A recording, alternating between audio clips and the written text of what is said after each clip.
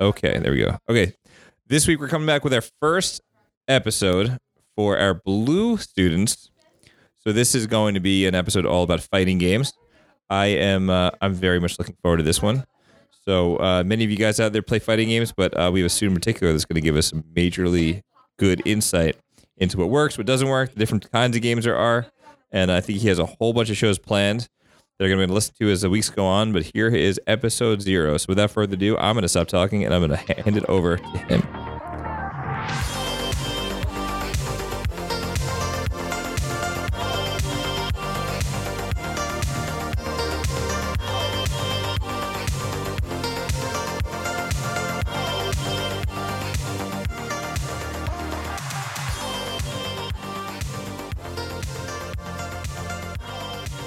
Hello, everyone, and welcome to the Fundamentals of Fighting podcast. Every week, talk about certain components of fighting games. We will go over important parts of the genre, such as patch notes, character balance, character archetypes, system mechanics, and more. The one who will be hosting this will be me, Gavin, from the content creation class of Mr. Height. This is episode 0 for March 9th, 2023. So, first off, you might be asking, what is a fighting game? It's a game where 2 or more people will fight each other with the notion of combos, movements, special moves, etc. You might have played Super Smash Bros. At a friend's house, or have the game itself, actually. That is a fighting game. It doesn't have exactly the same elements of other fighting games, but in its core, it's still fighting games. Now, other games like Street Fighter, Guilty Gear, Mortal Kombat are fighting games as well, having a general 2D layout.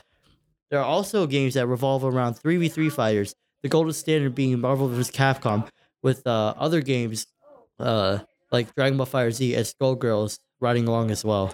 Not only that, there are games like Tekken and Soul Calibur that revolve around the 3D aspect of the fighting game genre.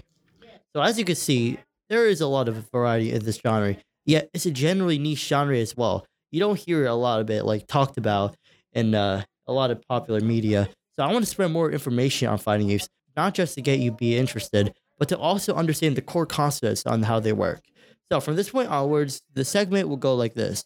I will bring a part of the genre and explain it in extreme depth. I will give examples that vary across different games.